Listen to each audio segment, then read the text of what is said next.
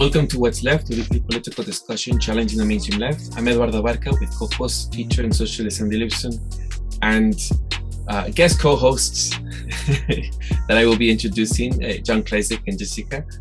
And we are online at what-s-left.webnode.com. Please subscribe, rate, review, turn on your notifications, and share your favorite episode wherever you found this episode. Thank you. Well, as I said, there are other guest co-hosts here with us today because Kenya is off for this week, and we thought that we would do this episode with our most frequently guests from the show, and we will be discussing a topic that was brought up to us because it is a topic that we have discussed about in other episodes, but not in depth.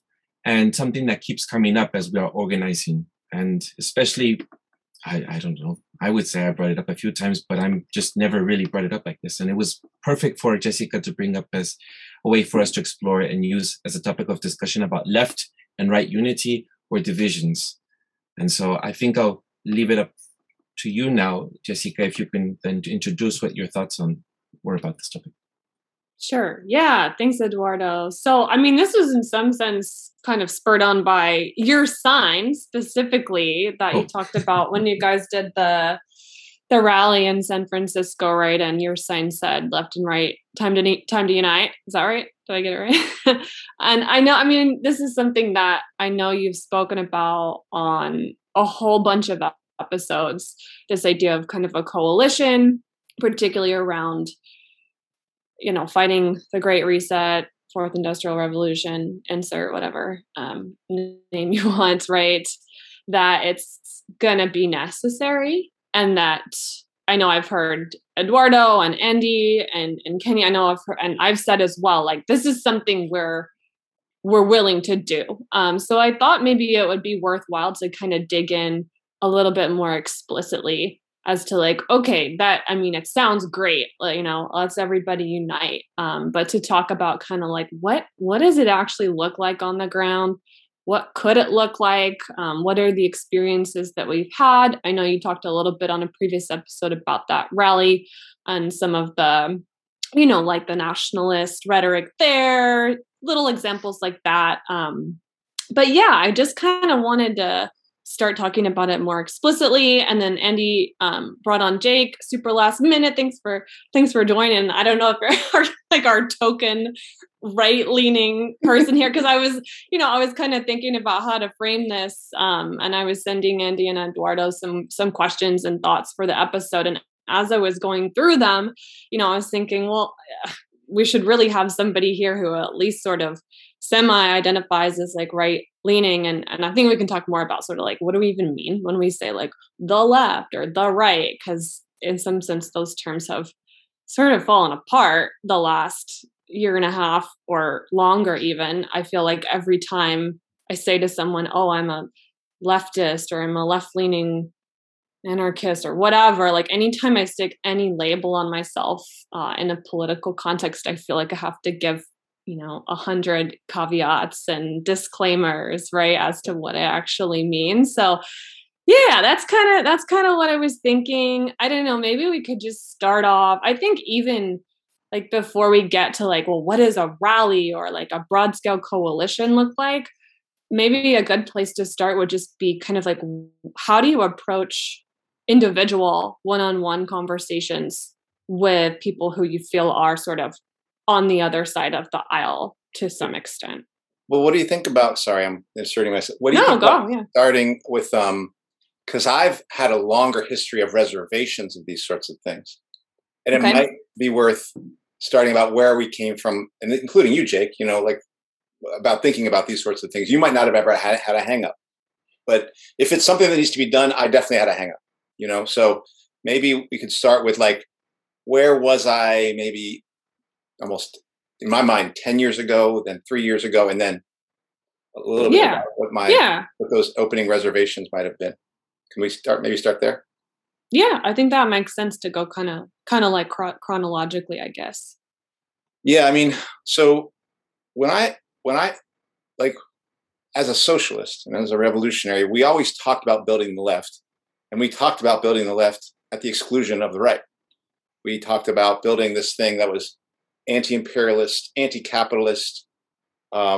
Yes, it might have been reformist, but we were going to be revolutionaries within it to try to like revolutionize it.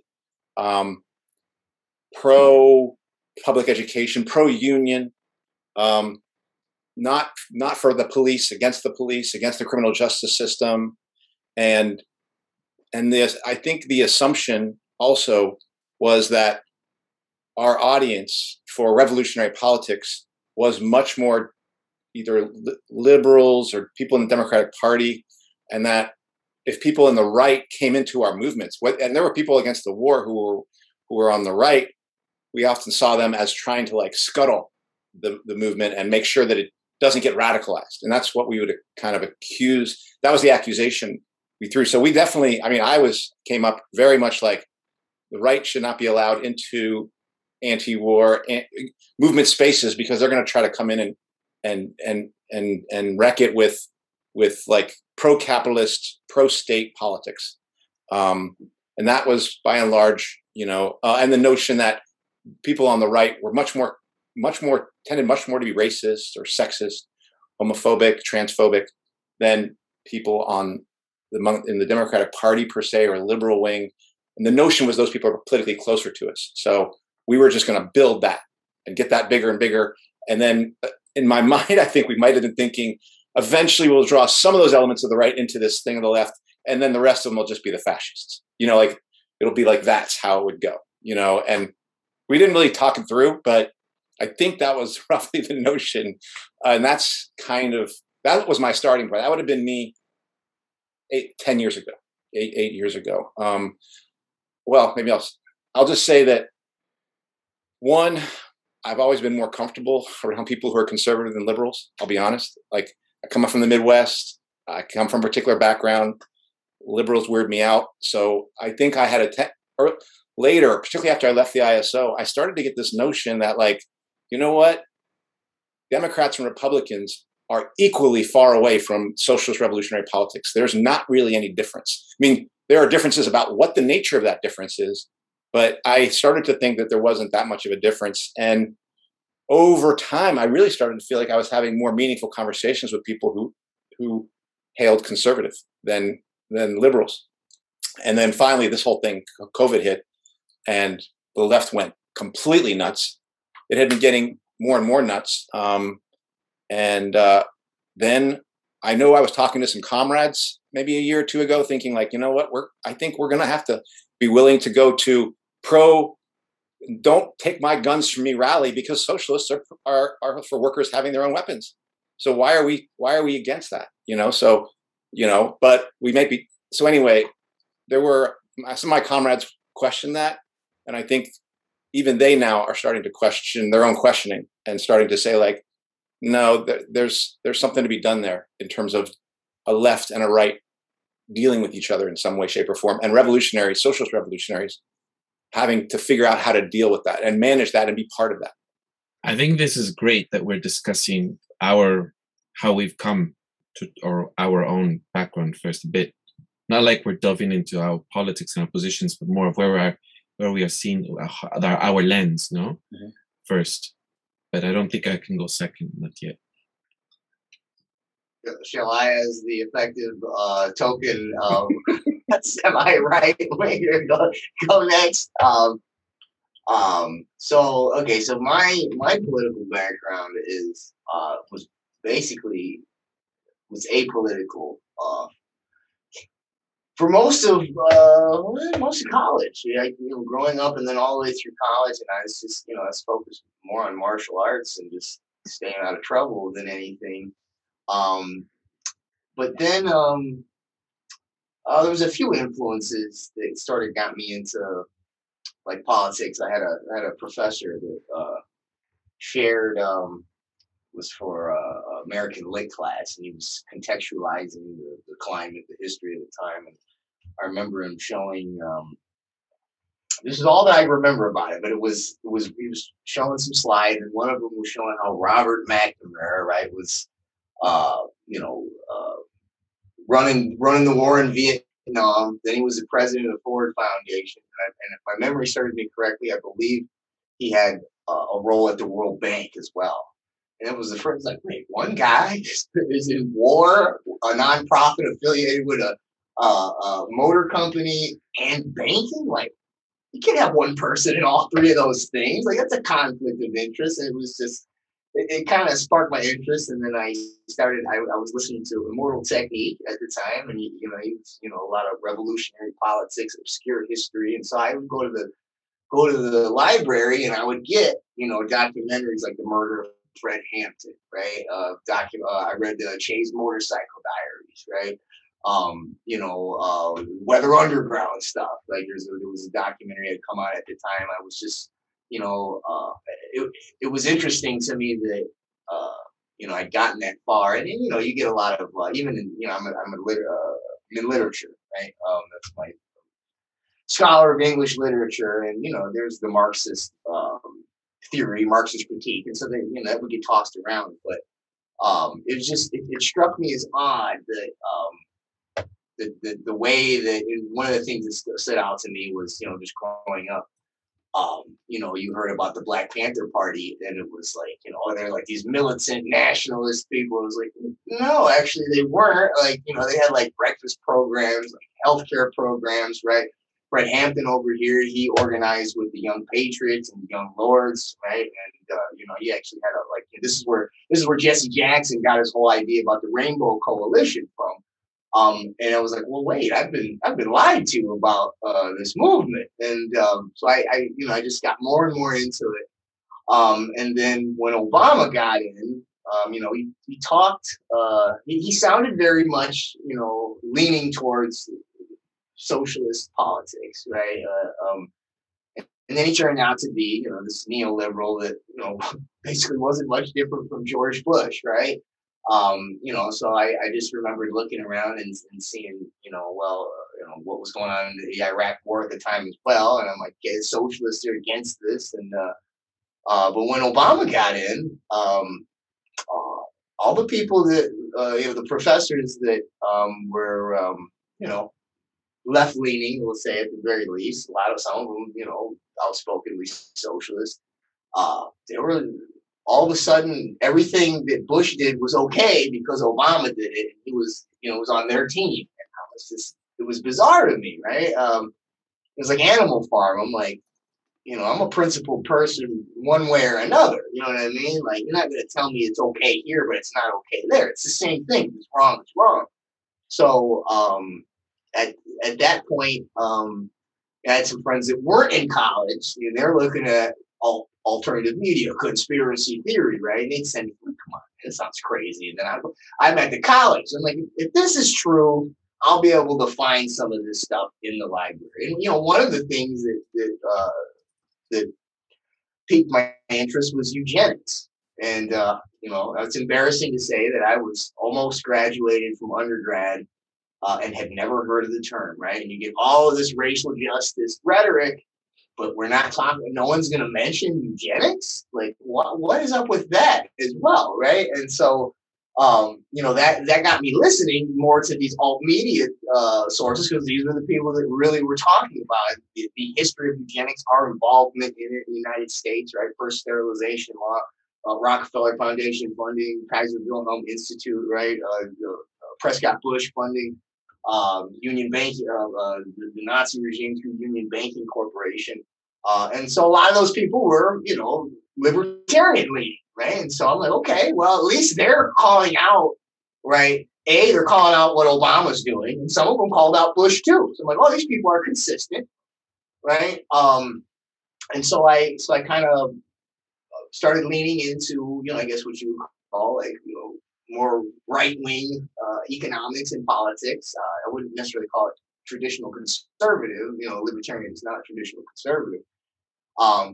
And then when Trump got in, basically the same thing happened, right? I don't want to say all of them, but there's a large portion of them, some of the bigger alternative media outlets, they just started to do what the lefties did with Obama, right? And at that point, I was like, these labels mean nothing. Like, these words, like, they can provide a theoretical framework to organize ideas, but as soon as you try to wedge reality into that, or you try to deny, right, the contradictions within, they become silos, right? They do not help you get to the root of the problem. They do not help you analyze one regime to another, and as far as the continuity of agenda from state corporate power over many different administrations.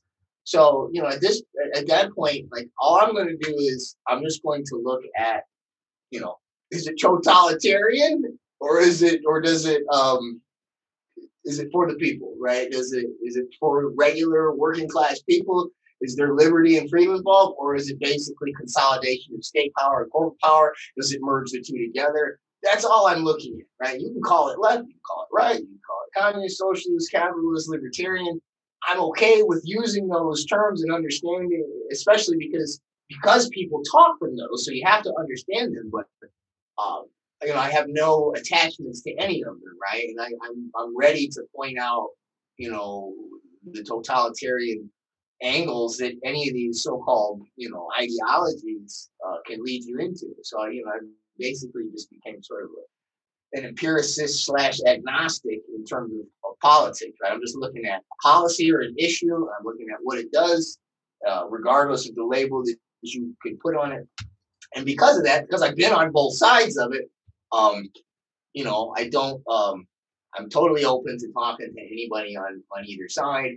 And I'm totally okay with, and I do my best to speak to them from their paradigm, but try to show them where there's holes in it or there's blind spots, and try to show them where it actually overlaps with the other side, and then trying to get people in that space where we can actually organize something, and instead of having half the country and the other two halves of the country fight each other over ideological terms, when we're pretty much at the end of the road here, right? We don't even have time for that, right? I mean, and that's sort of what you're feeling as far as like you said, once COVID happened. I mean, like at the end of the day, when you go to these rallies and you've got hey, we're all, we all want to be free, and we want to basically be left alone. Now, there's particulars that we'll have to work out as we go about that, but that's my basic background, I guess. Yeah, it's funny. I want to let Eduardo, I want to let you say your piece too, but just really quick on that like kind of rhetoric thing and like throwing around the terms and like having to throw around the terms because that's how people do it. That's how they do discourse. I was thinking the other day, like, what if just every time somebody at one of these like COVID or COVID critical events, like what if when they say patriot, I just replace it with comrade? And it almost works. Like it almost works because what they mean, I mean, the first time I had somebody like early, I think one of the first rallies I went to in 2020, I said like, oh, you're a patriot. And I'm like, hell no, I'm not a patriot, but it's like over time developing relationships with these people. What they mean by that is actually not that dissimilar to what I mean when I say comrade. It's like, no, I'm here, in solidarity with you. Like that's what they mean. So it's the language is tricky, and we're all like educators of some kind. So I think we all probably like, I don't know, I put a lot of value on language, and I have to sort of reel myself in sometimes when I hear terminology that's like, oh, no, but that's not the right word, right? To have to like restrain my English teacher. Anyway, Eduardo, what do you think? Well, why don't you go, Jessica, about your lens or your my lens? I mean, I think I certainly developed critiques of the mainstream left, and I think like for me, so I was in college, like early college, right as Obama came into office for his first term, and that was like, I mean, not a couple of years later, I was pretty fucking disappointed, and I remember Libya specifically was kind of like one of the first issues or areas where I'm just like, holy shit, like this isn't any different, and it's actually worse in some ways. And then after college, I went to New York, and that's where I was there during Occupy, and so that was a big thing for me in terms of sort of understanding, the total illusion that the mainstream political left was doing anything for any of us, right? And like the 99%, as they would say, in that movement. But I think it really wasn't until, I would say, I campaigned for Bernie, and I would say the first time Bernie ran, 2016, right? Yeah.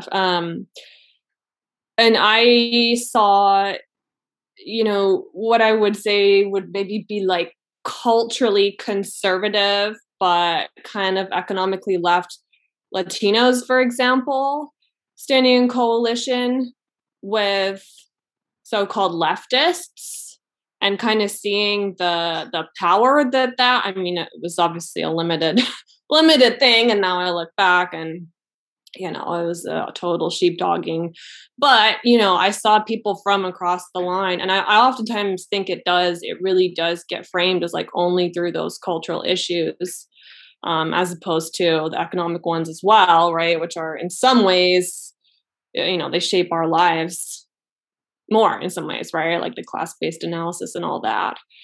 So yeah, I would say it was, when Bernie ran, that was when I was first sort of like, okay, I think I could work with people, because I grew up, I went to total like blue state, left-leaning liberal arts college. I lived in Portland, Oregon, New York City, very, very liberal. And I just didn't have a lot of exposure really growing up. I went to high school in Kansas, which is, obviously there's a lot more conservatives there, but I was in a little blue pocket, and I was very young. So yeah, it's when you actually start, you're in a movement, and you actually start meeting people. I think that's always like in any aspect of life, right? It's like when you actually meet people in the flesh, you realize, okay, it's actually, we actually have more in common than they would have us think. And then once COVID hit, any sort of illusion I had about that divide just kind of was shattered. And I've spent, since summer of 2020, when I started kind of like getting out and trying to do some activism or find people in person. A lot of those people are right leaning to some extent. And then just recently, as I mentioned to you guys before we hit record, I attended a protest rally. This was one of the End the Damn Wars rallies, which was basically, it was the coordinated events across the United States, and I'm not sure how many major cities, maybe like, I don't know, half a dozen. The big one was in DC, but we had a little event here in Seattle, and it was very simple message. I wasn't part of organizing or anything. I just heard about it, and I was like, yeah, I'm anti-war. Let me go check it out. And I got there, and it was absolutely amazing. It was a small rally of maybe like 45 people, 50 people. But it was probably the most eclectic group of people, politically speaking, that I have ever seen. I found out about it through our local Action for Assange group. So, people who advocate for Julian Assange and free press and, against censorship and all that. So there was like a Julian Assange activists there. There was an anti-fascist group. There were Veterans for Peace. There was the sort of local chapter of the Libertarian Party.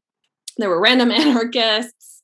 And then there were Boogaloo Boys, which was kind of, I think they were kind of the group that their presence, then there was, hit pieces written about, not so much our Seattle one because it was so small, but I know the one in DC, like, there's just all this crap online because God forbid, we be present at an event where a Boogaloo Boy would be there.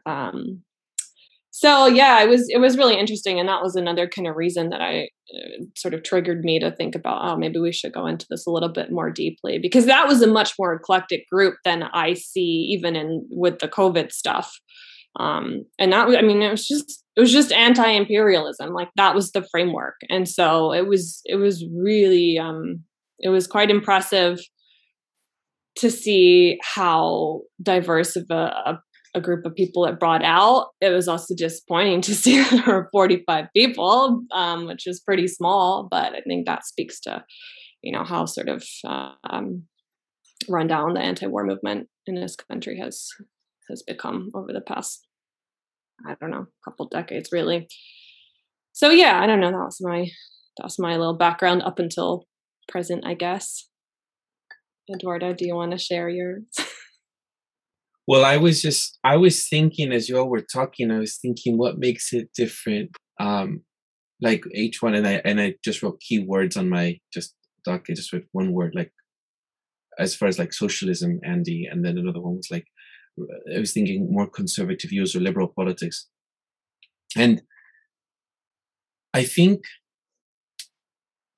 first, like my lens is, well, I'm Mexican, no? So I come from a different background from all of you, because in Mexico we don't have such strong divides like this. It's almost like here politics is like a sport. It's football. It's like, you're very tribal, and it's this team or that team. Even if you don't agree with some parts of this team, you'll still just go for it because we have to be part of it. You're part of this team.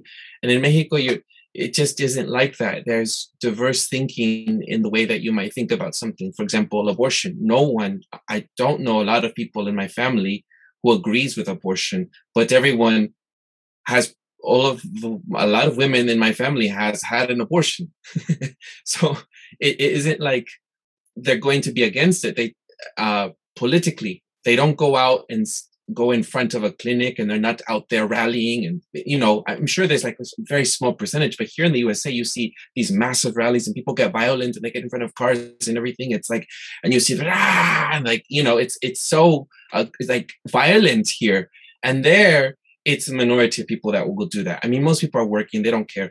And so I think that the thought of abortion is an example of how you can disagree with it by your own beliefs, but you don't go against it as a political thing. It's not a political issue. It's not a part of your identity. Like, I have to stand for this and I have to be, there's none of that. So it's a bit more thing. In the same way as same-sex marriage in Mexico, we had same-sex marriage before the USA did, no? And here it's like, no, it's going against family values. It's again, but we're very conservatives ourselves. But then in Mexico City, you had, same-sex unions before you did in this country. And in the same way about guns, here it's like, I think I've adopted more so a lot of the things here in the USA because it's about gun control. And everyone in Mexico is like, well, if you take away our guns, how are we going to take care of ourselves? Because we don't trust the government and we don't trust the people around in our neighborhood. And we're going to shoot somebody if we have to take care of our family. So it's very controversial here to say that. But in Mexico, a lot of people in my family have a gun. And I came over there sometimes, I think adopted a lot of US American thinking about gun control. And then just like, what are you talking about? The world's a messy place and you have to know how to use one. And so I thought, oh yeah, that's true. And then like this whole idea of like identity politics, another one that I've adopted here, it's like, it's in Mexico, I know lots of Mexicans that look like each one of you. They can look like you, they can look like me, and they can look as black as any of the black African Americans that I've seen here, from Veracruz to very close to Belize, and and then certain parts of Mexico where there's white Mexicans. So I think the identity politics, another one that I adopted, you never hear personas de color. If you say something like people of color, they're like, what do you mean people of color? It's not, what do you mean people? Like, I'm a person of color? Where do I fit? Like, it's more about class.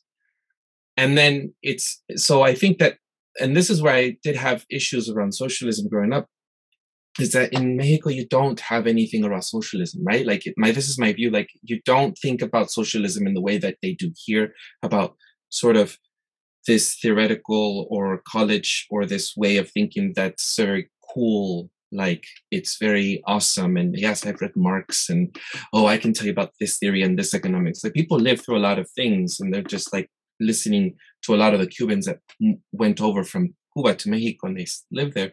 And I've said here before that I grew up with a Cuban neighbor in my neighborhood in Mexico, and they'll tell you like socialism is a different concept from how it is on book script.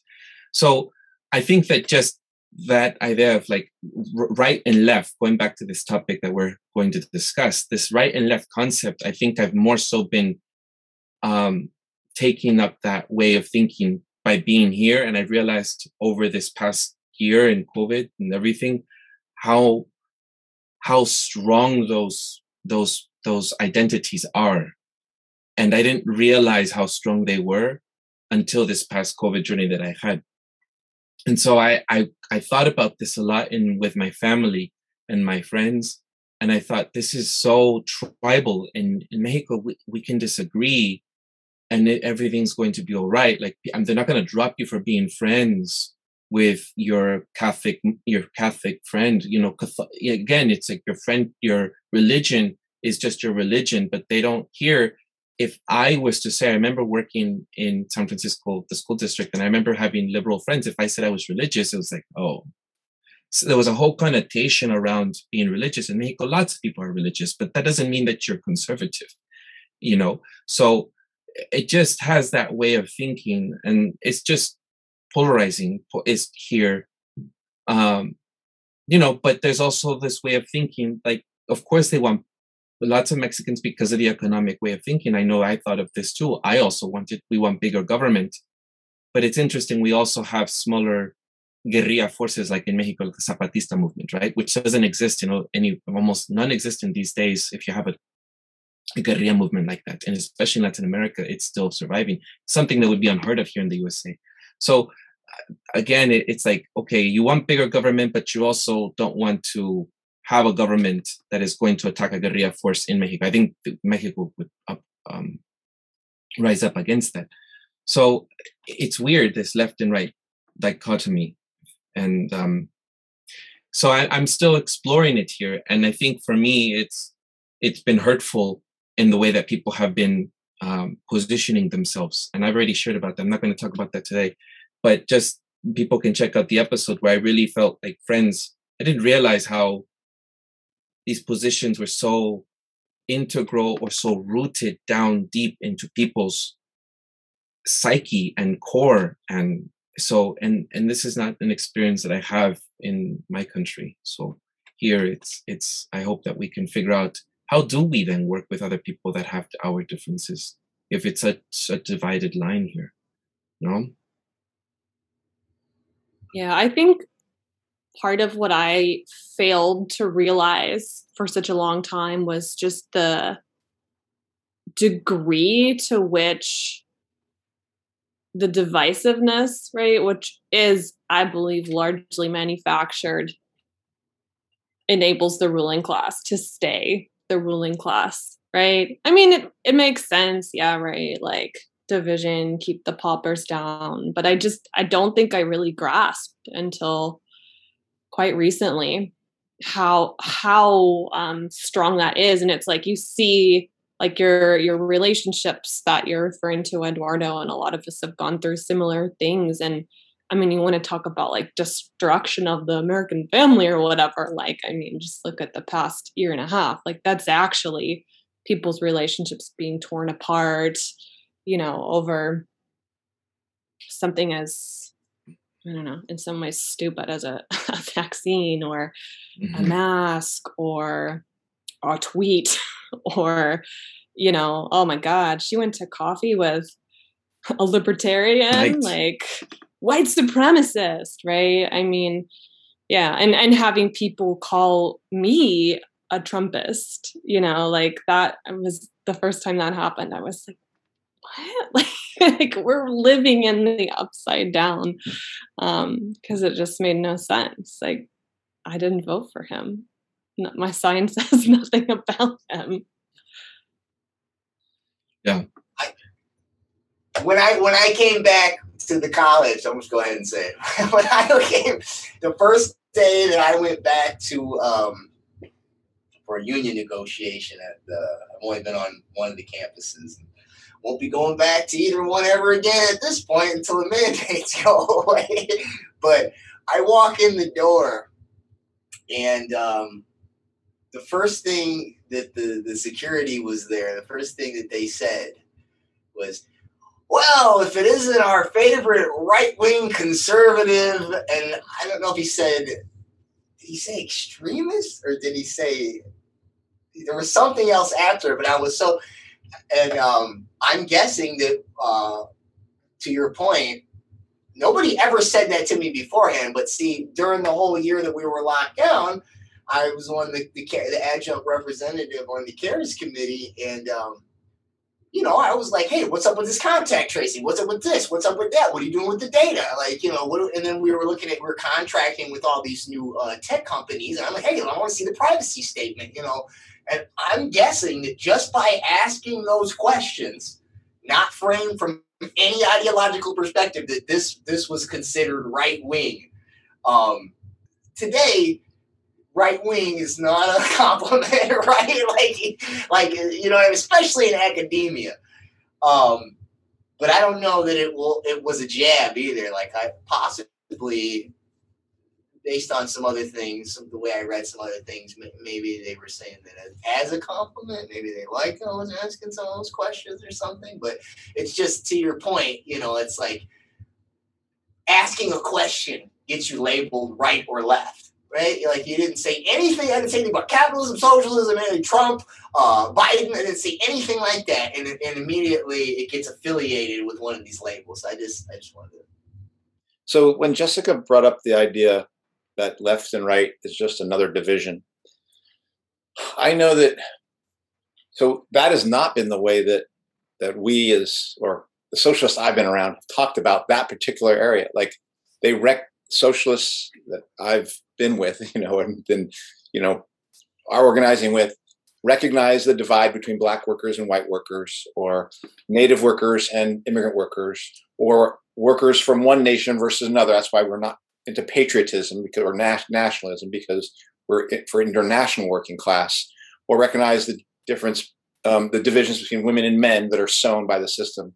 But we didn't really talk that way about, say, the left and the right, as we actually said that, well, no, those are political divisions that at one level in our own minds were like big, right? Like, we're saying the left is our group, more our group that we're swimming in, and the right, we won't be there. At the same time, the left was largely defined by the Democratic Party. The right was largely defined by the Republican Party. And we, even as socialists, said that these two parties were almost identical. I mean, like, so there were some weird things. How do you then say these are these big divisions when the things that define these two sides are actually, by and large, two wings of the capitalist class playing a game? Because, as Jake pointed out, there's not a giant difference between Obama and Trump, and that's something socialists have said for a long time. So how do we explain that we see such a big difference in these movements, which are right or left? And so it's a question for me, because we thought we saw one movement as one we would be part of, but part of that, for me, from the socialist vantage point, is we have always said, "Oh, we're not for the Democrats." Yet, almost in our hearts, we're like, we won't vote for the Democrats, but we hope we win. We hope they win politically, And so I feel like we never situated ourselves we situated ourselves in terms of Democrats and Republicans, whether we liked it or not, by situating ourselves in terms of left and right. It forced us to almost instead, if we had just reminded ourselves we're for the working class, and we asked this question, are Democrats working class? Yes. Are Republicans working class? Yes, in both cases.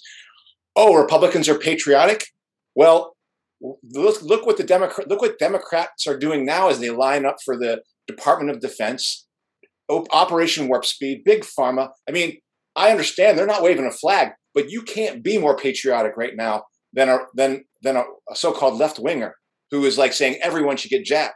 Like, that's more nationalistic than anybody waving a flag.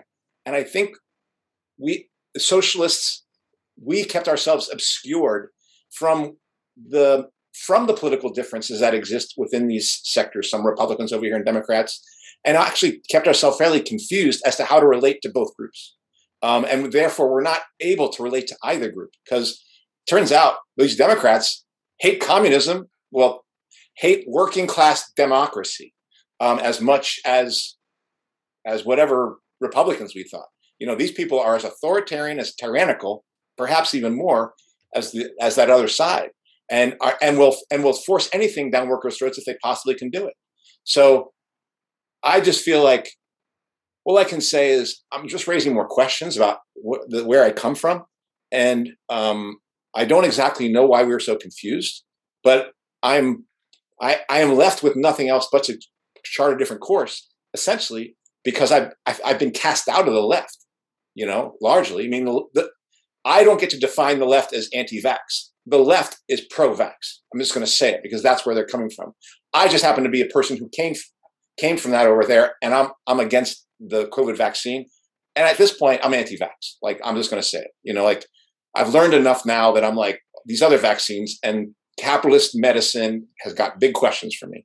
So I don't know. It's kind of a ramble, but those are some thoughts I had as well. Yeah, I mean, it's a good point. Like, who do we go to? Like, as socialists or whatever, and anti-imperialists, like, we're trying to go to our union, right? Like, and you tried to go to your union. There's nothing there. You try to go to a political party, whatever, Green Party, third parties. You can't get anywhere, right? You try to anywhere you turn, there's nothing there.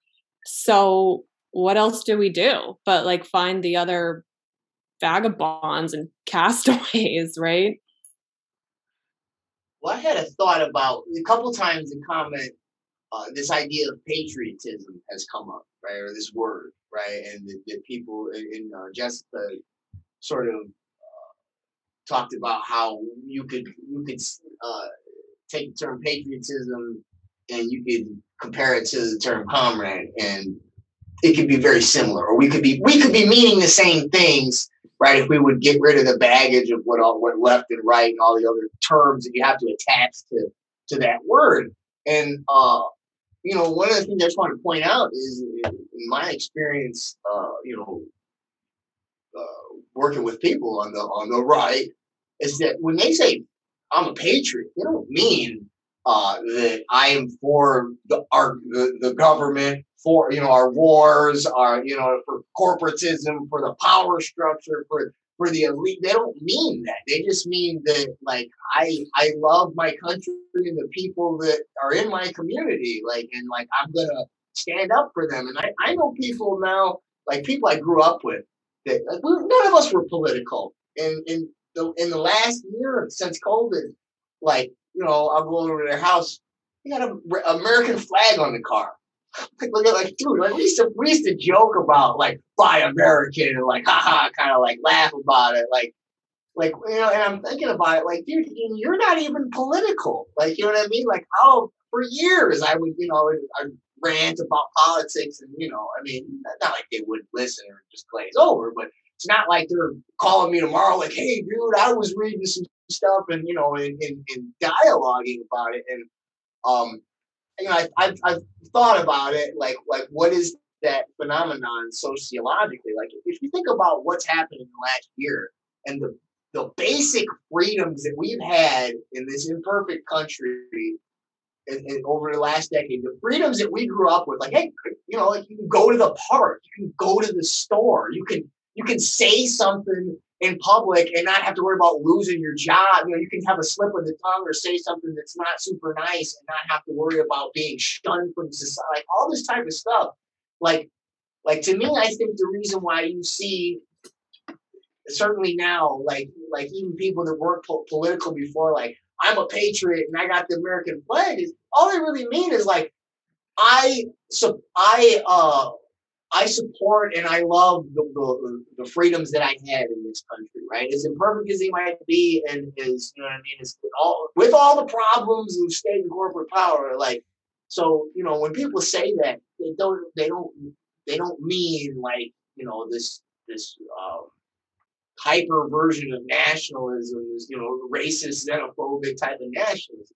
They just mean something very similar to what, like Jessica said, like we say comrade, you mean like, you're my working class brother or sister, and I have solidarity with you, and you know, and I love you, and I'm for you, and you know, and I'll go to beef, you know, for you. You know, I have your back basically. And that's, you know, I just wanted to put that out there for people to, you know what I mean? Like when you for people that hear patriot, like yeah, you know, like just that's, you know, they don't have to mean that. I'm not saying some people don't mean that, you know, but I know that a lot of people don't mean that when they say patriot.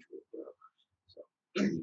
So. I think I would add to that a lot of people who also are anti-immigrant, who also in some ways it's strange because I was living in Idaho for some time as well, and I remember that they would say things like they're patriotic or they are also anti-immigration, but then once they would, and this is in a white community in Emmett, Idaho, in a small town, and once they got to know me, for example, somehow, even though there was rhetoric or there were things that were said that were somewhat racist, very racist sometimes too, there was it was always talking about it like in some concept and not directly at me most of the time. There have been situations where people have said, I won't deny that because it's my experience, it's what happened, not like I invented. It's like people have said stuff directly to me, but it was always like those people, and I said I would remind people I'm those people, and people, well, not like you, they would say something like that. Somehow it was strange, but it was, so I think that what I'm trying to get at with what your comment, Jake, is that there's something about,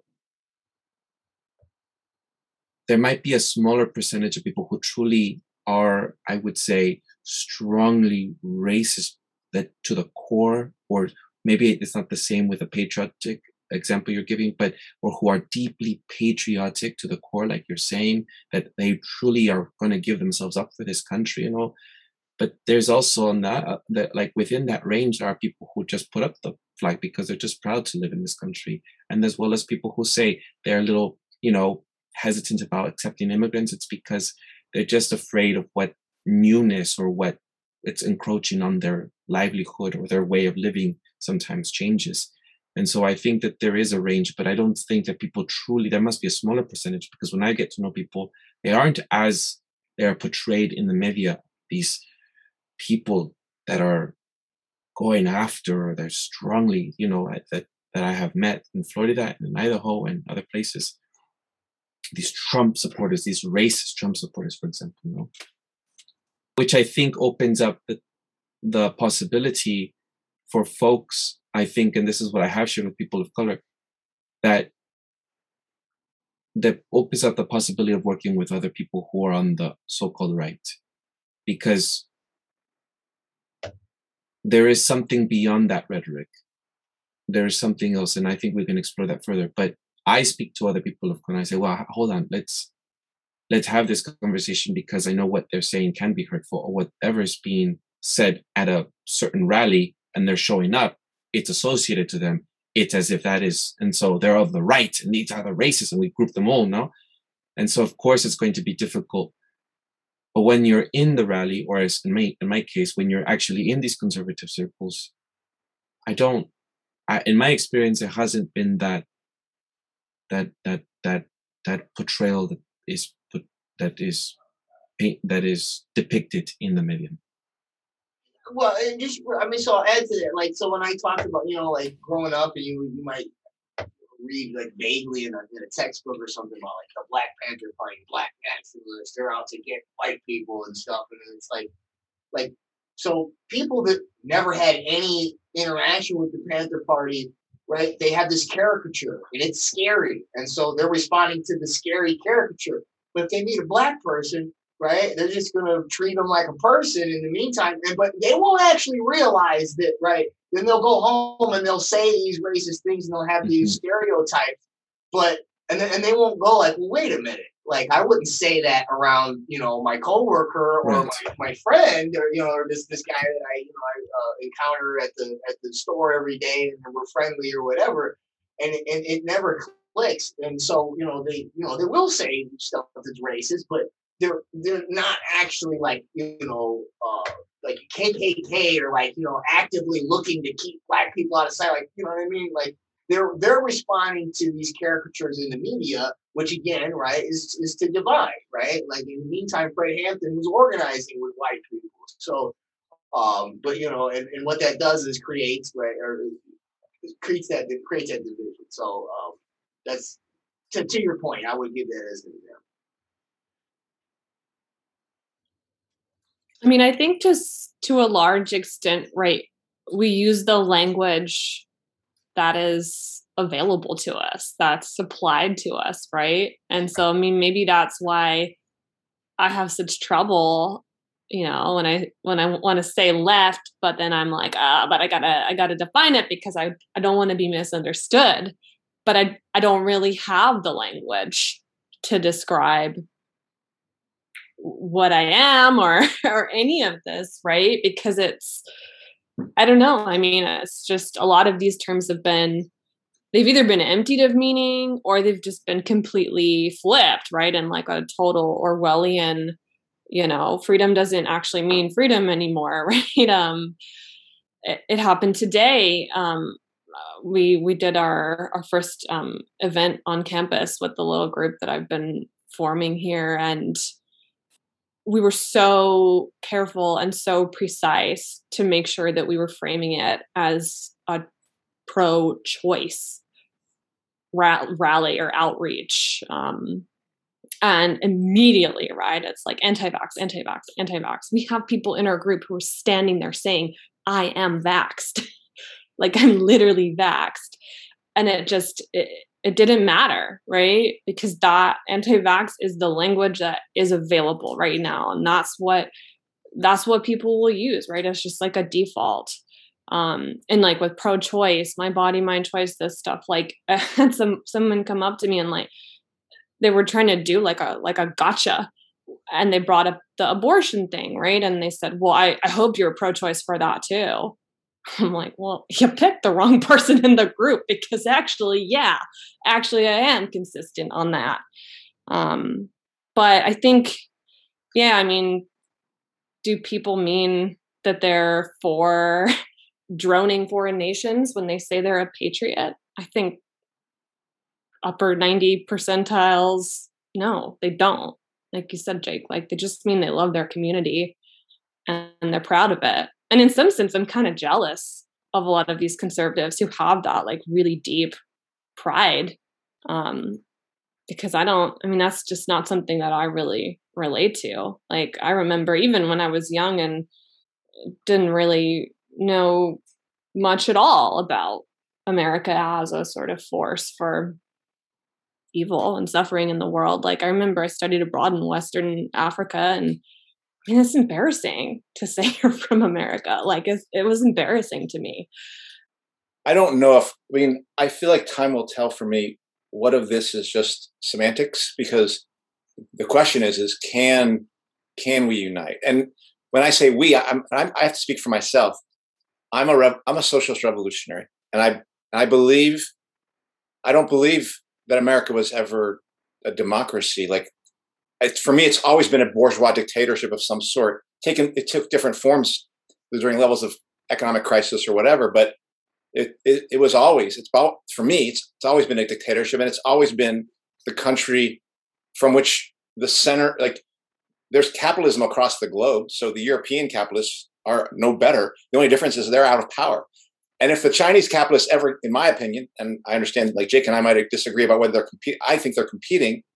If the Chinese capitalists get over on the United States, they're going to be the worst of the worst. They will then be the new bullies on the block, because capitalism demands that whoever's on top be a dictator to the working class that they rule, as well as, try to like exploit as many workers across the globe as they possibly can. So for me, things like ISIS and terrorism, I wasn't concerned. Like the biggest terrorist was the United States, in my opinion. Or things like, what about, they're just letting people come across our border and take our jobs. The biggest problem was the capitalists who were eradicating those jobs, and we needed to unite with those workers. So no, I don't buy that. I'm for open borders.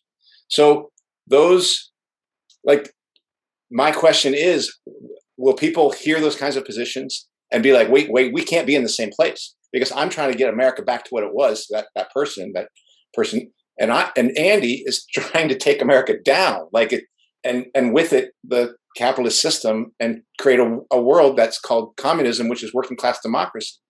And those people at the same time would say, wait, the people I think I'm fighting are the communists, you. So there is a question for me of like,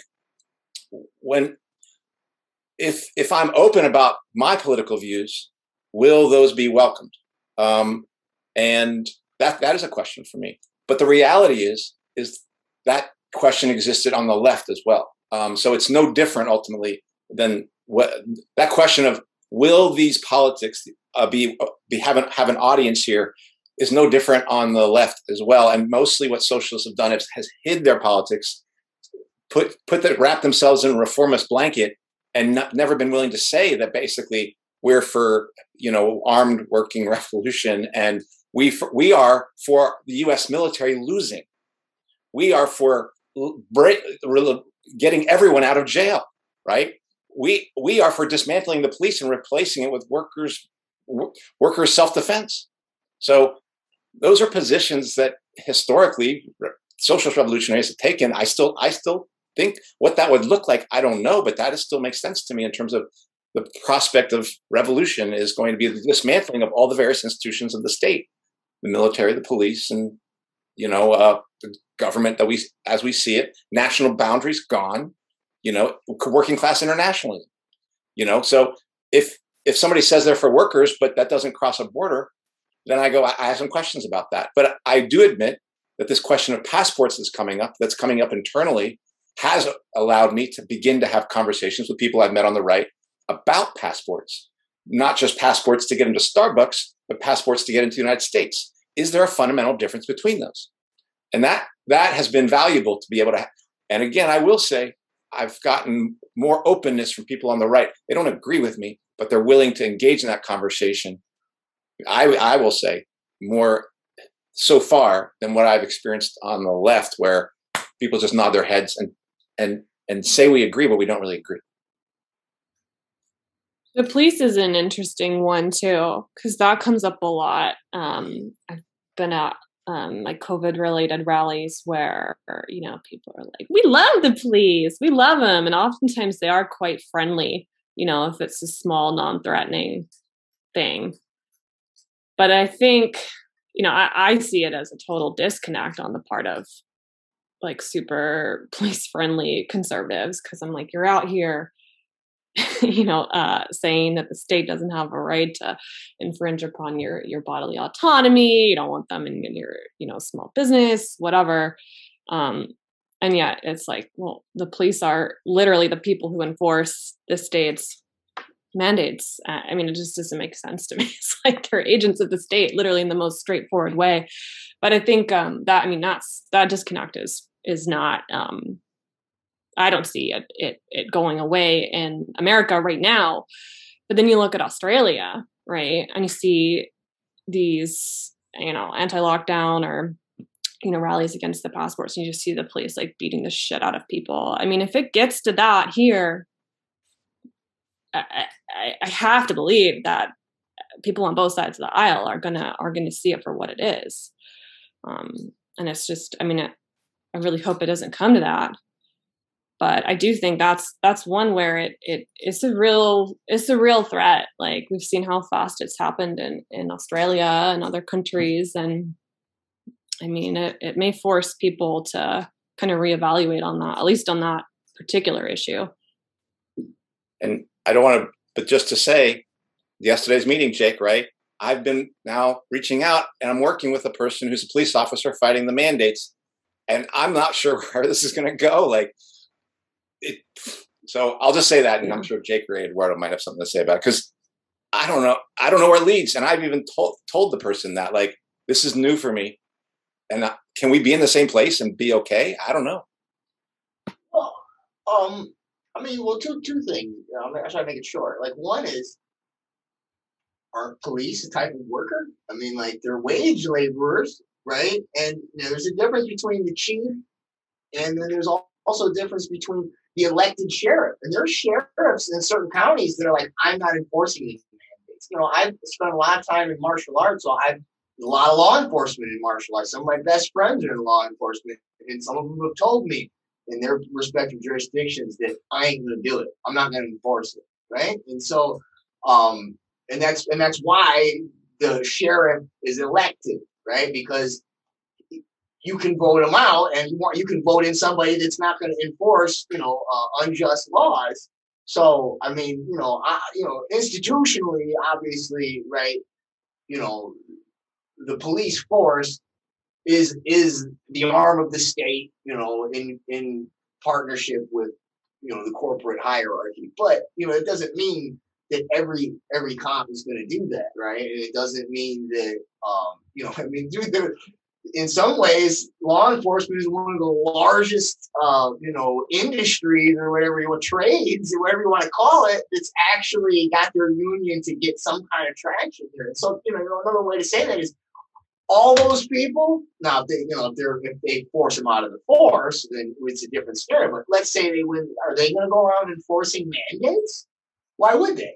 Right? So I mean, I don't, I think there's a difference between the institution of policing versus individual police officers. Like that's, and I do think that's, just like we're going left, right, we're going to have to, make those type of alliances as well.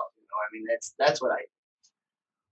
So here's what the leftists said about that. Yes, it was working class police and working class soldiers, working class teachers and working class nurses, but historically, the way the socialists have talked about the police has been because of this indoctrination in order to roust homeless and to be in communities of color, essentially be an occupying army inside. That's the way it's been put.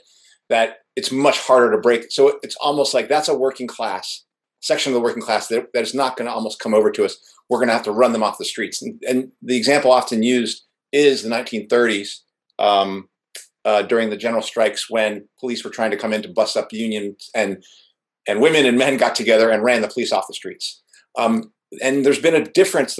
And the socialist revolutionaries would say that the military was a little different, that they would see it more the way you're talking about, Jake, in the military, where you had privates and a lot of like people being used, and the possibility of people breaking for the revolution, we always saw much more as in the context of the military than say in the police. And that's just the idea. I have to say though, things are swimming around in my head because currently I don't know anything more racist than lining up to say we need to get all these kids jabbed. And that's what teachers are doing right now. Like, I don't know anything more frightening and more chilling than what teachers are doing right now. And I'm not saying teachers are the worst. Now, are teachers the worst and cops are not the worst? Because it looks like more cops right now are lining up to fight these things than teachers. But I have to say, I have to probably question this notion of, well, there's some workers, not all workers are created equal, which is the way socialists have looked at it by virtue of training. Because frankly, apparently teachers have been getting training as well. And damn good training, because we are trying to fix heads at a fast rate to get people to like do exactly what the state tells them to do. And so I'm both posing the question, but also saying that my experience of things right now has really opened things wide up to be like, I don't know about these divisions and visions of workers who can't be brought over versus workers who can. Yeah, I mean, we're all police now, right? We're all supposed to be policing each other. Today, like at the rally, nobody called campus security. Nobody called the police. But I mean, it was the most heated protest that it wasn't even a protest. It was an outreach. Like, it was supposed to be an outreach thing. It was the most heated event I've ever been to without police being involved, like it was crazy. Like, we were being mobbed by, like, I mean, you could call it policing. Same thing. I mean, you want to get medical care, right? You're being policed. You got to put that mask on, right? Grocery store, even just like walking around outside sometimes, right? Your neighbor will police you. So I mean, I think that was my epiphany as well. If you remember, Andy, I remember driving and we were on the phone and I was going someplace and I said to you, you know, the police do exactly what the state, they're complicit. And that's what teachers are doing. They are being complicit and they're doing it in the perfect way. It's not even enforcement by force. It's like propaganda for the state, because teachers hold so much power in a classroom. You know, my nephew being in the class, he's always telling us they're always talking about how COVID is so dangerous, and that even though your parents might think differently, that you should try to help and teach your parents, as if we're stupid, you know, as if we, the adults. And it's interesting, this basketball player, I don't follow sports very much, but this African American, I got an email from, I subscribed to the newsletter of Glenn Greenwald, and he was saying how there was this, I think, NBN player or something like that, saying how he didn't want to get vaccinated, and you know, and yet you see how people like Don Lemon from CNN is saying stuff like, I can't have it with them anymore. Like have them just, they're stupid, have them die or whatever. You know, the worst things from the left that you'd think that they're the most compassionate or the most highly moral of the group, no? And so I do think that I'm also beginning to question how, and as I also explained, I saw a lot of people who were supposed to be allies of people of color when the lockdowns were happening, and they were not allies of people of color at that time, when people of color wanted to go back to school, when they wanted to go back to their jobs, right? They were not being allies at that moment. They were looking for the brown voices that were in the minority that didn't want to go back. So, you know, now, again, link to that episode, we can talk about that. You can listen to that.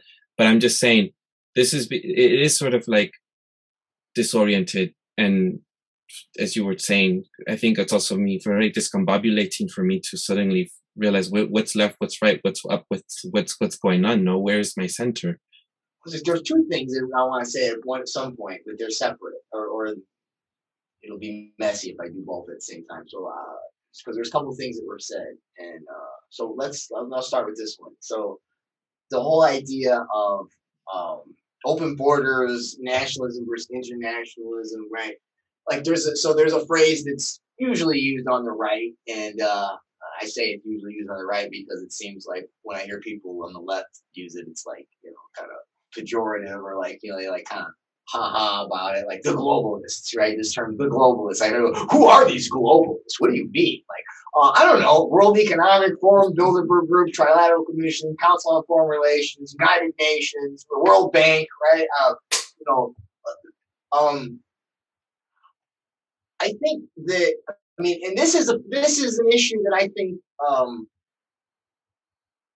think both, even historically on the left, right? Like, Lois Weiner, right, wrote about, extensively on the influence of the World Bank, right? There was a lot of, when they were giving out all those loans back in the 90s, right? So, but the issue when the right talks about globalism, right, it's in juxtaposition with this idea of nationalism, meaning like we're right now, this lockdown thing is basically it's being marched. The orders are coming from the globalists, whatever, right? These people that hang out, all the different heads of states, all these different multinational corporations, all these different international financiers, they all get together in their little round tables and they decide, like, hey, we're going to run, right? Everybody's locked down. Everybody's doing testing. Everybody's getting the vaccine. Every country, right? So it's not a national thing. And so I think it's intuitive for people on the right to say, right, nationalism it's the opposite to that, right? And at a certain level, existentially, it just kind of is, right? I mean, like we're not gonna, like, I mean, we can be in communication with people from other countries, especially now with technology. I mean, I just did an interview with some socialists out of Germany and Italy. But at the end of the day, I'm not going to Germany to do a rally. You know what I mean? Like, I got to do a rally here. Now we could share ideas and we could be in solidarity. We could share, we could report like, hey, look what's going on in Germany, or hey, look what's going on in the US. And that can be this type of international movement. But it really starts nationally, right? On the ground, grassroots, right? Local communities. So this is something I want to say. Like, I don't think that they necessarily mean that they don't want immigrants, that they don't want anybody from other countries coming here, but I think that they feel like there has to be some kind of national or local sort of mechanism for that process. So I think that's again, that's not necessarily a racist or a xenophobic thing, but in terms of like something that any kind of international movement that could happen, it does have to sort of start like locally, right? And so like I'm trying to give people on the left a different way to think about that without being like and then able to have that conversation without just saying like, oh, you're internationalist, I'm nationalist, we can't talk, right? Like maybe there's a way that we're actually both nationalists at a certain level and internationalists at a certain level, right? Like so that's that's my thought. I think part of the problem, right, is that to talk this stuff out, you need to be, I don't know how to say this, is to be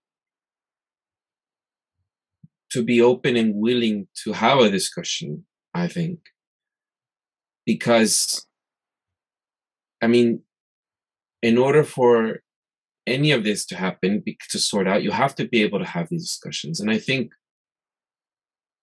that once people shut down or they don't have these, then how do you carry on? How do you move forward? What do you do with that? No? How do you, so I mean, yes, there are people who as well are afraid of immigrants or who are not, or in open borders, but I have noticed that in order for us to get someplace, like with me and my friend Jake Schmidt, who has been on this, when we have had very vehement, heated disagreements, we have somehow, somewhere find a way to talk about it. But because we have lent ourselves, we have been we have allowed ourselves to engage. So maybe there's just, that was something that came to mind. There has to be willingness on the other part as well. Not like a willingness to change. I don't want to start there because that's what people immediately stop you. You're not going to change me, but a willingness to talk. And then from that conversation, I do notice that even though people say that don't change, something shifts, something does shift. And then from there, they're able to contemplate further and they come at it at their own, about immigration, for example. No? But it's not like I'm coming here to educate you or to teach you or to change your mind. You're wrong, or that doesn't work. It's just like, right, I'm not here to convince you. Here's my position and here's why. Or let's talk about why you think that. And then being in that conversation. I was just gonna say, in martial arts, and I'm sure you can relate to this, Jake, like there's no one you're more sort of intimate with, or there's like a bond that happens, right, with the people that you spar with, the people that you train with, and even the people that you fight, right? Like in some sense, right, they're there to like win or beat up on you, right? But there's also like a learning process where like you learn about yourself in that process of sparring, right? And you grow. And I mean, that's how I feel when anybody comes and has a good faith conversation. And sometimes, I mean, there's many things over the past 2 years where I've talked to people who are not on the left and I've changed my opinion. There's other conversations where, it's actually, I've doubled down and I'm like, no, that value, but it's strengthened, right, by those conversations. Like you need to be challenged. So I think that's exactly right, Eduardo, that, we have to at least get over this hump of like not even being willing to come to the table and have a good faith discussion.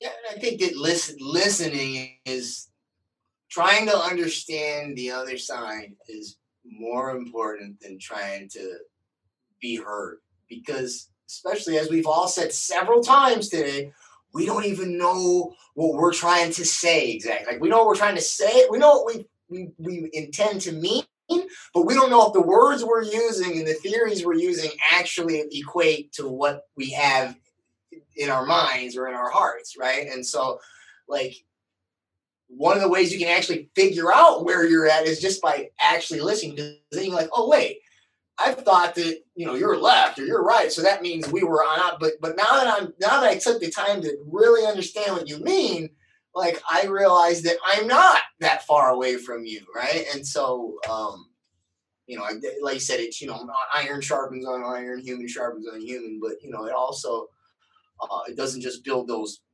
bridges, but you actually figure your own stuff out better that way. Yeah, I mean, I definitely think that the thing we've talked about it here on What's Left times, where it's like we're trying to air out a room where it's been really stuffy in the left, like, and we're trying to like create an open space for us to talk. And I do, and Jake, this is why my, now we have a friendship, but frankly, my initial relationship with you was the fact that you seemed well versed in the world of the right. Like, whether you came from there or not, you knew about some of these folks. Like, when you told me about Newsmax and you gave me a kind of a clue as to how they might approach things, they're going to say something about the union. I know who these folks are. And you were a window into a world where I was like, I felt like I needed to know more about that area, libertarian or right, as it relates to the way those politics live for workers who claim to be conservative or claim to be patriots or claim to be, America first or, whatever. Because I did get a sense that I didn't really know, and I was going to have to learn. And that was happening even before COVID, and COVID has forced that even more. My sense that I have to find out what these people are really about. So listen, it starts first with listening. I do agree with that. The other thing, though, I think is important is to be able to say we don't agree. Meaning, I do think there's a tendency, because people want to get along. People want to, and we've kind of done it here, said, maybe we're saying the same thing. I'm reluctant to assume that. I would probably first assume, not that we're but that I don't know, and that it needs time to play out to see. And like, Jake, you and I, there were so many things I disagreed on. I don't agree that working class internationalism is the same thing as globalism, and that I believe that the forces that are pushing these things are ultimately encapsulated in nation states, largely China and the United States. And we don't agree on that. And that was the whole reason I wanted to find out more about the NWO, because that would help me understand how so many people who did really give me information about Great Reset and the new normal and things like that, where are they coming from? Oh, that's the framework. Oh, I agree with this, but I don't agree with that. So I can see. And it's like what Jessica's talking about. It has also weakened some of my ideas. There are some ideas I'm like, you know what? I used to hold to this. Now I'm not so sure, after hearing things that in some ways make some sense over on the other side, And the last thing is, at least for me, I'll say, and this is why, again, Jake and Jessica, I think, is why I really value the relationship specifically with you two, is honesty. A person who are willing to say, I'm doubling down right now because you have definitely not convinced me. So here I'm going to say, or you know what? I'm not sure. I thought I was sure, but now after hearing that, I'm not sure. I do feel like Jessica will do that. I do feel like Jake will do that. I hope I do that, because if I want that in Jessica and Jake, then I better fucking do that, And if I don't, then I don't know what that say about me. But that feature comes back to me of the thing. I guess I fundamentally feel like I sometimes wonder if what we're building even before political networks are trust networks, human trust networks, out of which politics can be communicated, and then we can discuss and learn. Because I do believe fundamentally, if the working class is going to learn how to think collectively for itself, and while individuals are be able to express themselves within that, the air is going to have to be opened up. There's going to have to be a Wild West show of people discussing and sharing and exchanging ideas. And the thing that has come into the left of cancel culture, identity politics, don't be racist, don't be transphobic, don't be, that has, of course, we want to end those things. But are we going to really think that we're going to do this by like shutting people down and telling them to shut the fuck up? It's not going to happen that way. And it's not even, I don't know, that I'm probably going far afield. It's just, I'll leave it at that. I think that there are important things you're raising there. I think that there's going to be, like you said, these trust networks. I remember, like I was sharing earlier that before my connection is just in Occupy, I remember we had these general assemblies where people would have to discuss like, where we're going to agree where recycling is going to be, but having those discussions, there was a lot of ego involved. I remember people would feel like, well, who's being in power? Or why are you in power? Why are you in leadership? There was a lot of that going on that I didn't feel that we were moving forward because people were not willing to be vulnerable, not willing to, so there is going to be some trust networks. And we'd spend the whole day in Occupy. And then by the time some of the people who were leaving their jobs to come join us, they'd be like, you're still talking about this, so it's a bit like, then people would leave because they're not going to drive from all the way to where in San Francisco, for example, at the Herman Plaza, they're not going to go from their jobs in the Mission all the way over and then join the Occupy and then be like, we're still discussing these things. And I'd like to see movement or organ. And I think that was part of the problem with Occupy. So sometimes it was this disagreement we had to, but what I'm saying by that is, where I'm listening, I'm hearing from you is this, there's going to be that trust. There's going to be that relationship that we're going to have to build. Trust networks also gets me to mutual aid networks, which is, that's something I brought up the other day with my little group because people are starting to be fired. And it's like, we all need a political coalition to tear down the New World Order or whatever you want to call it. But really, like, also, I just need somebody I can call if shit hits the fan, right? And I can say, I'm going to get in my car and drive over and, and I think, the more people, especially that are being terminated from their jobs, especially this fall, because it's, these October mandate dates, they're coming up quick. And I know, like, we've had people in our group who they don't know what they're going to do. And so I think that's like the next step from just building the relationships is building mutual aid networks, whether it's like food, money, like in similar ways. Like I know Teachers for Choice, right? Like they're doing kind of a union model, for people outside the union now, but for like who's going to have our back, right? Like if we literally can't pay our rent or we can't feed our kids. There's, in any totalitarian society, like the way that people sort of try to find ways to not be totally ground into the dust is there's a term called parallel structures. And those can be political or they can be economic, right? And so it sounds like that's a lot of what you're talking about there. And I was, in my opinion, I think the left, the socialist type people are really good at parallel political structures. I think that the right, they're good at creating little pockets of economic parallel structures, ways to generate resources. And I think that both of those, if you could tie both of those together, you could use the economic parallel structures to fund the political parallel structures. Obviously, you have to get through all the ideological stuff in the meantime. I did want to note real quick, though, I wasn't saying that the globalism and work internet is the same as an international workers movement. What I was saying is that I think that people who talk about, I think that globalism is a real problem, with the examples of the World Economic Forum and things. But I think that right-leaning people conflate that with any form of international anything. That's what I was trying to say. If I didn't say it that well. But there's one more thing that I want to know. And so you talk about building trust, and through like honesty and just like like a genuine, authentic relationship. And when I had the graphical user interface guys on my channel the other day, I gotta upload it yet.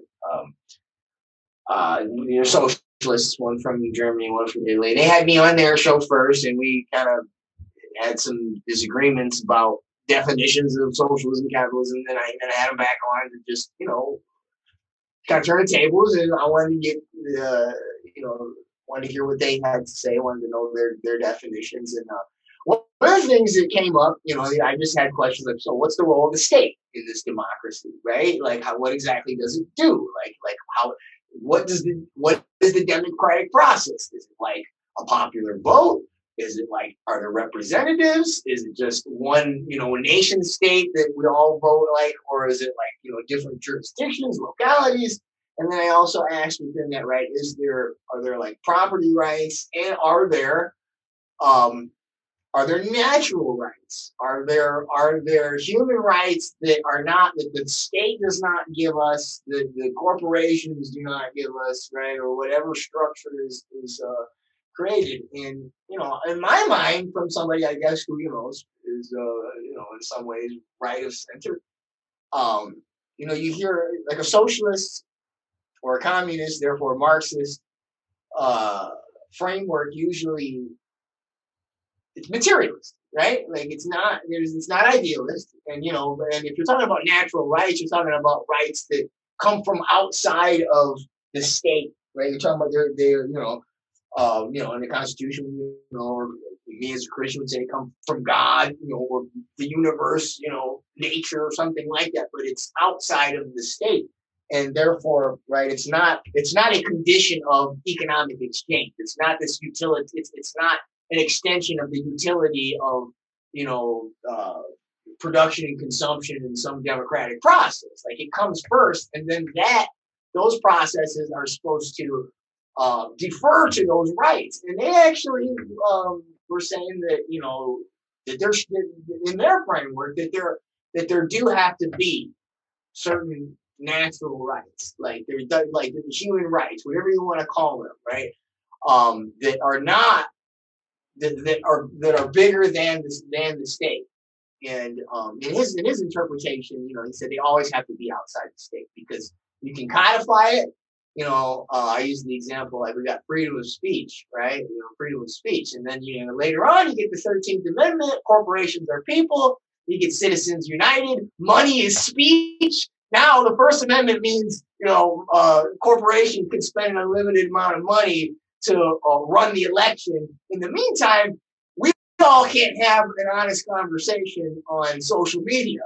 Right, so we've still got that thing, that First Amendment in the Bill of Rights, but what he basically said is like that's why it always has to be outside of it, and so that's like once the institutions get so corrupt where whatever you've written down in the law, the state structure, like that's the only, like you literally have to do like what we're doing right now, right? Like we're just trying to communicate like human beings, building trust based on like these natural principles, right? Like we all have the right to say what we think right now. You know what I mean? Like we have a right to disagree, right? We have a right to hopefully we're going to try to understand each other and find a kind of common ground. But I think that is one of the places where I think it's the best place to start with this left, unite the left and right, because I think that's where I'm sure there's got to be some lefty socialist Marxists that will say no, it's materialist. You want to do the traditional Marxist thing, but it's not all of them, right? I just talked to some people who I was honestly surprised. I was happy to hear it because it was a bridge for me.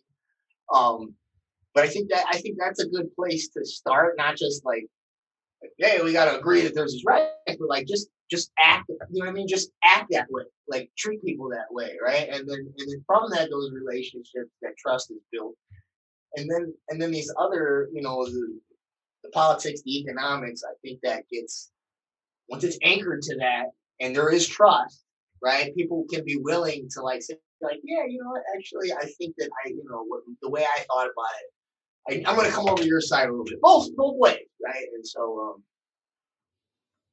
it's a big jump for a lot of people, though. I think the natural rights thing, like going back to being triggered by language all the time. Like I hear a lot, like, oh, they've taken away our rights, right? Which is like it's like, no, they haven't taken them away. They're inherent, they're innate, right? They violated them, right? If you want to frame it through like whether it's common law or whether it's human rights or natural law, whatever, right? It's same basic concept of like these are innate. I was like, come back. I mean, I did animal rights activism for a number of years, and with that, like we always talk about, yeah, I mean, the animals have rights. It's just that they're being constantly violated. But I think, yeah, a lot of us are really used to sort of like, this is your lane. Here are your rights, right? These are the ones you get this year, and next year maybe we'll pass a law and change it.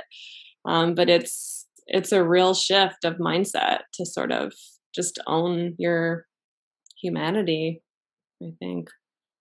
Yeah, and that natural rights thing comes with like a lot of right wing type baggage, because it's tied to the Constitution, and then and then it often invokes God and stuff like that. But you can just look at it existentially. You got a mouth? Can you talk? Existentially, by virtue of being able to talk, you have a right to talk. Can you make a fist? You can make a fist. Existentially, by virtue of being able to make a fist, you can defend yourself, right? Do you have a mind that people, well, once they get the brain-computer interfaces, then maybe they can hear. But right, do you have thoughts that people can't hear? Well, then by nature of being able to keep thoughts to yourself, you have the right to privacy, right? I mean, like it's just the way we are, created, designed, evolved, whatever you want to call it, right? But like the function of being a person, like this is just what it is, right? And anybody that's going to try to take that away from you is not cool. Just for full disclosure, I would be one of those Marxists who's a materialist. I think in the terms of still believing that where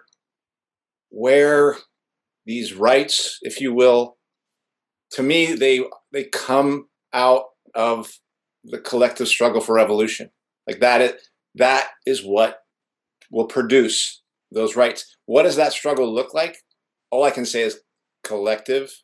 And it'll be a struggle, and it will require a complete dismantling of the current system and a creation of a new one, like of a new system, and one that is basically run by the majority of people. That's never happened before. I mean, that's a label I will affix to that. I'll call it socialism. But the need to exchange ideas comes not out of the curiosity of the ideas, but the need to make a revolution as we have that exchange.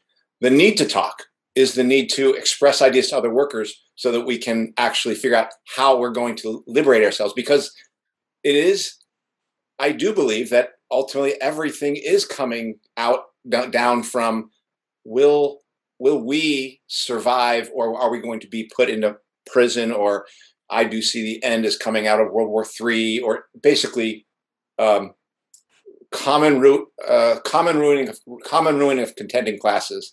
That is, society cannot go on this way, and it's going to be made unlivable through what I think is the growing competition between nation states.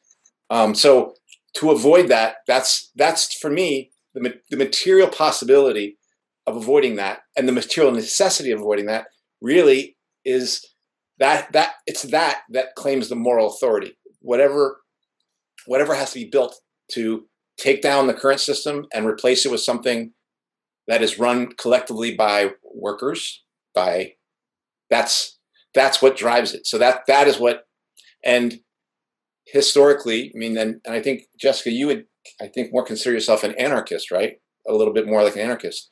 Historically, socialists have said we do need a state for a moment, if you will, to have that happen. Whereas anarchists say, well, we need that revolution, but no fucking state, because no authority can be entrusted with that sort of thing.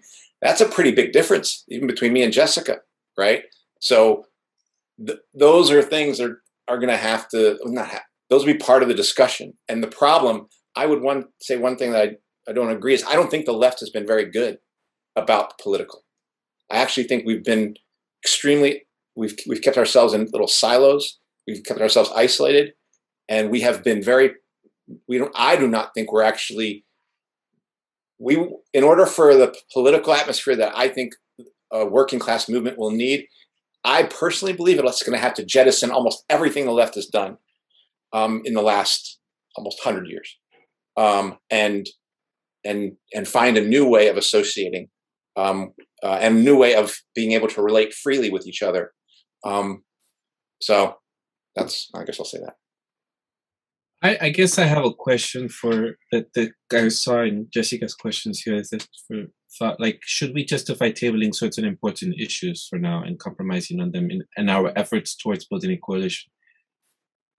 I guess, like, what do you do when you are in certain circles and things are being?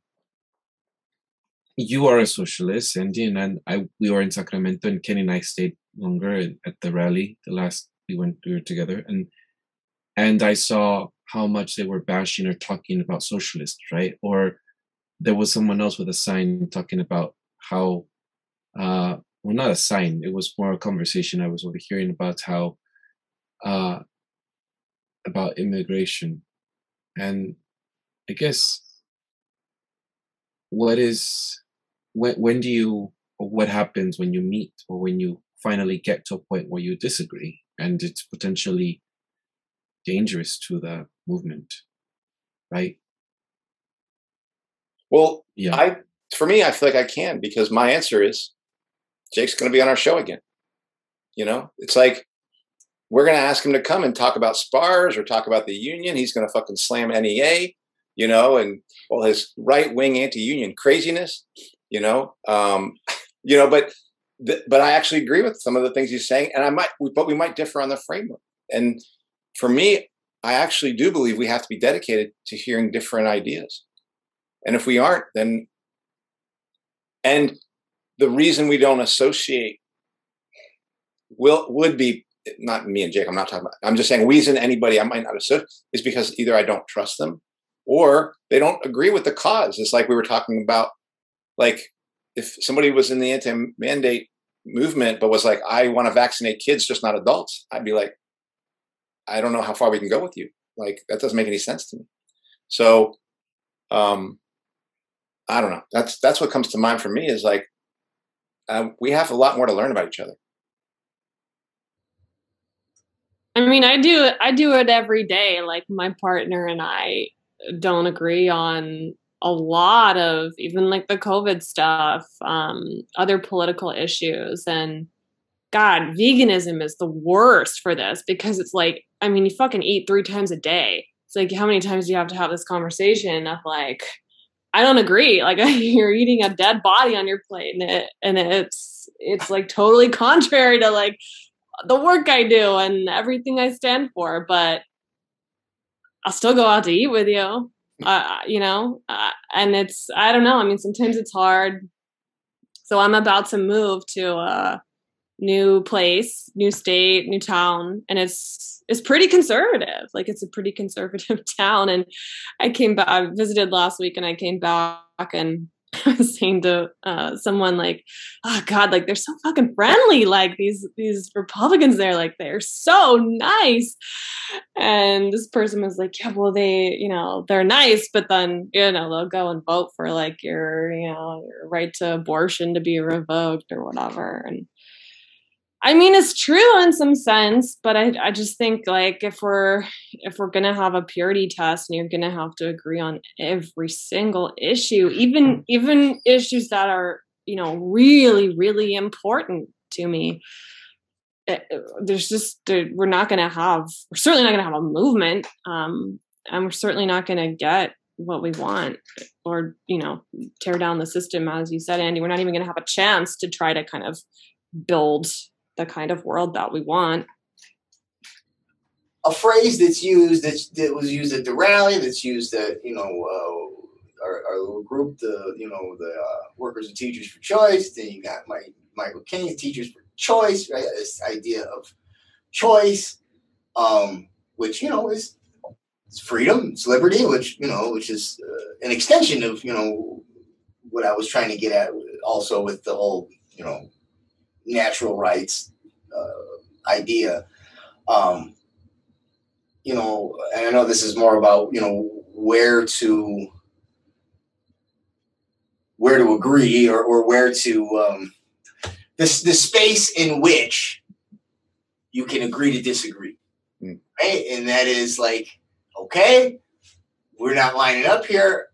You're not forcing it on me. I'm not forcing it on you, right? Like, we even said, right, we're trying to organize with people that got the vaccine. You know what I mean? It's not like, if you want it, go ahead, you can get it. Just don't make me get it, right? Like, so I think as long as people are not trying to force you, like, if there's a specific issue that we agree on, and as long as that issue is something that it has to be dealt with, and no one's forcing you to approach it their way, and or forcing you to not approach it or to take it, I think that's an alliance that is viable and should be pursued. But I also, I wanted to.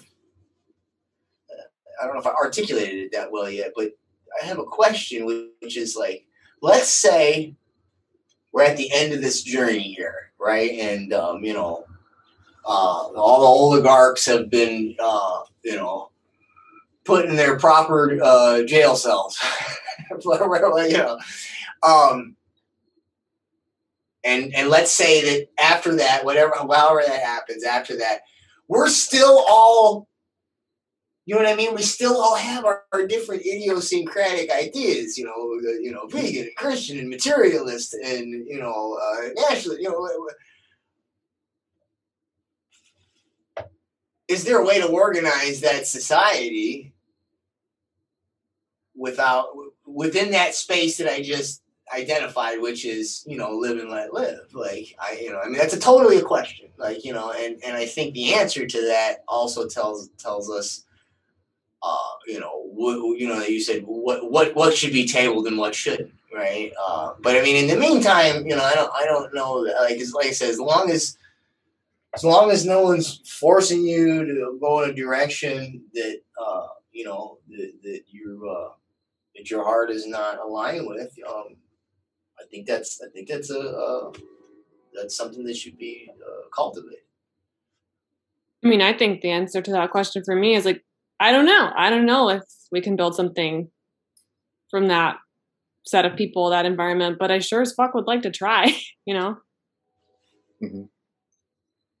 Maybe what comes up for me in listening as well, and also having thought about this as well, is just there is an exploration. I think it's going to depend on what community or for what time, or maybe I remember when I was also campaigning for certain candidates, there was this bondship that I formed with other people that were wanting certain candidates here in San Francisco to get voted in, and we're still in contact with each other through Facebook, but our time there was what it served. Sometimes that happens, and I do find that bondship is still, if we were to meet, I'm sure we'd fall right into it, but we are separate now in some ways. I think that has helped somehow. That bondship that we formed has helped them not to defriend me with the things that I say on my own social media accounts. But they know where I'm come from. Like, they know I'm not a Trump supporter. They know I'm not this. They know who I am as a person. And it's difficult to see that when you're in the social media sphere, And so I guess I don't know where I'm taking this. But the thing is, it depends on what the issue is and where your community is. There are also, I think the other thing to it is there's going to be a real discussion about, and there has to be a willingness to be engaged. There's going to have a real discussion about what it means to be in the fight. For example, a lot of the Latino community doesn't always see themselves as involved for the Black Lives Matter movement. What does that mean? But when I have conversations with people, it's not about Black Lives Matter this might be controversial, it's about the state and the enforcement of cops. It's what we have also experienced in our countries, where we have also been brutalized by the police and there has been corruption. And framing it around that, it's instant click. We have experienced detention centers, we've experienced law enforcement, we've experienced La Migra, we've experienced ICE. We know what that means. Of course, you're going to abolish, or you're going to look for alternatives, especially when you have a country like Mexico where you already abolished the police in certain communities. So the conversation isn't so much about Black Lives Matter. It's about us as workers. We can dictate how we want to organize ourselves in a community instead of having the state decide for us by enforcing it with their law enforcement. No, so I think there's going to be a willingness to have those discussions. I'm not so sure sometimes, though, as you were saying, Andy, in the left, this talk and the discussion sometimes they're too narrow. They don't allow for more. And this is why I think the right, again, these just for conventional use, I think they're more willing to have these discussions and be more united because they allow for certain conversations without canceling one another. Yeah, I mean, I've been surprised the degree to which leftists or progressives have embraced just straight up authoritarianism, and then we're just in the beginning. Like, and I see no let up. I see no sort of wait, what's happening? Questioning. I see doubling down, and like, getting, so that has been part of this. So that's where I came from, right? So I can try to act like I'm not, but I was I was part of the left. That we did what's left out of the basis of what the hell's happened to the left, because that's where I was. So I came out of that, and I feel like there's way more questions about that tradition right now for me. I still will say I do believe we need a revolution. I do believe that revolution cannot happen without a collective struggle. But Jake's question, the way I heard that Jake's question, of can that collective struggle also and somehow put into it individual expression, like keep and actually not turn it into a homogeneous kind of thing, and does it actually allow for heterogeneity and actually promote it? In my mind's eye, it does, but what that would look like, no. And I feel like it kind of has to, but I don't know how it does it. I think I would say more Jessica's answer. I don't know. But that is what I hope can happen. I'm hoping the riddle of collectivism and individuality can be solved, and they both can be given. They can both come into fruition simultaneously somehow. But I don't know how that would happen. I want to use this, and I told you this story, Andy. This is a good story, and I think Jessica, you might have even been to one of these seminars, an Ajahn Chai seminar. I think you said you did TBA, Thai Boxing Association, International Thai Boxing Association. Well, so Ajahn Sir Chai Sursut, he was very good friends, or is very good friends with Dan Inosanto. Dan Inosanto was he took on Bruce Lee's Jeet Kune Do system. He does seminars. I've been to seminars at both of them, and there's they tell stories about each other, and they're fun stories. And one of the stories is so in I got a stick right here too. The Philippines, right? I got a Kali stick here. Just the one I broke. No, it's still good. Right, and then so Eskrima, Kali, Arnis, depending on which island you're on, but it's pretty much the same system. Okay, and there's a roof block, right? You block overhead like this, and in the Thai, the actual Muay Thai kickboxing comes out of something called Krabi Krabong, right? And it's swords, right? And they also have similar, right, a roof block, and they have similar blocks, and the story is. Chai and Danny are training together, and Chai is showing Danny some Krabi. It's different because it's heavier and things like that. So there's things you can do in the one that doesn't necessarily always apply. But he's doing, I believe it was the roof block, and he's doing. We'll just go with roof block. He's going with the roof block, and he says.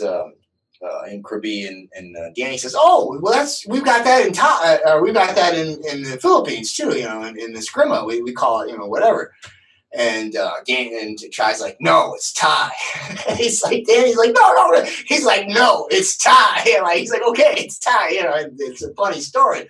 But I always use that as when somebody takes a stick and they go to hit you upside the head, right? You don't call it anything. You just put the stick up there. Is it Krabi? Is it Kali? It's both and neither, right? And so, like, this is what, when you're saying we don't know what it's called or what it looks like, but we'll know when we block the stick. You know what I mean? And so, in the meantime, the dialogue, like, this is the way to get there. And that's all I could tell you. It's a good story to end on. I like it. Well, that does it for this week's episode. Jessica teaches English literature, writing, and environmental humanities at university level in Washington State. She has been teaching college for 8 years and holds a PhD in English. She is a longtime animal rights and environmental activist. And John Kleisik is the author of School World Order, The Technocratic Globalization of Corporatized Education, Trine Day Books, and he is a contributor to New Politics, Center for Research on Globalization, Op-Ed News, The Interpret Report, and The Dissident Voice. Sorry. Sorry, I had to do it. And add it. What was the other? And what? Yeah, that's the main one now. Sorry. Unlimited Hangout. Thank you. I have to forgive me. Sorry. I almost have marbles in my mouth that it's hard to say all of it. No, it's good. And Unlimited Hangout. Thank you, Jake. So What's Left is a weekly political podcast as channel challenging the mainstream left. We post information about our topics and our guests on the episode notes where we found this episode or on our blog at what-s-left.webnode.com. You can find past episodes to this podcast channel there and connect with us. I remind folks, if you like anything you've heard here, please connect with us on either the blog or you can find us on any of your favorite episodes on your favorite podcasts. But please share your favorite episode, rate, review, subscribe to any of our platforms on Spotify, iTunes Podcast, Stitcher, Google Play, BitChute, Odyssey, ODYSEE, YouTube, or Telegram. And if you would like to give us feedback about something you've heard or suggest something for us to cover, contact us through our blog. I'm Eduardo Marco. Thank you very much, John Kleisik and Jessica. Yeah. We'll see you all next time. Yeah, thanks you two for being there.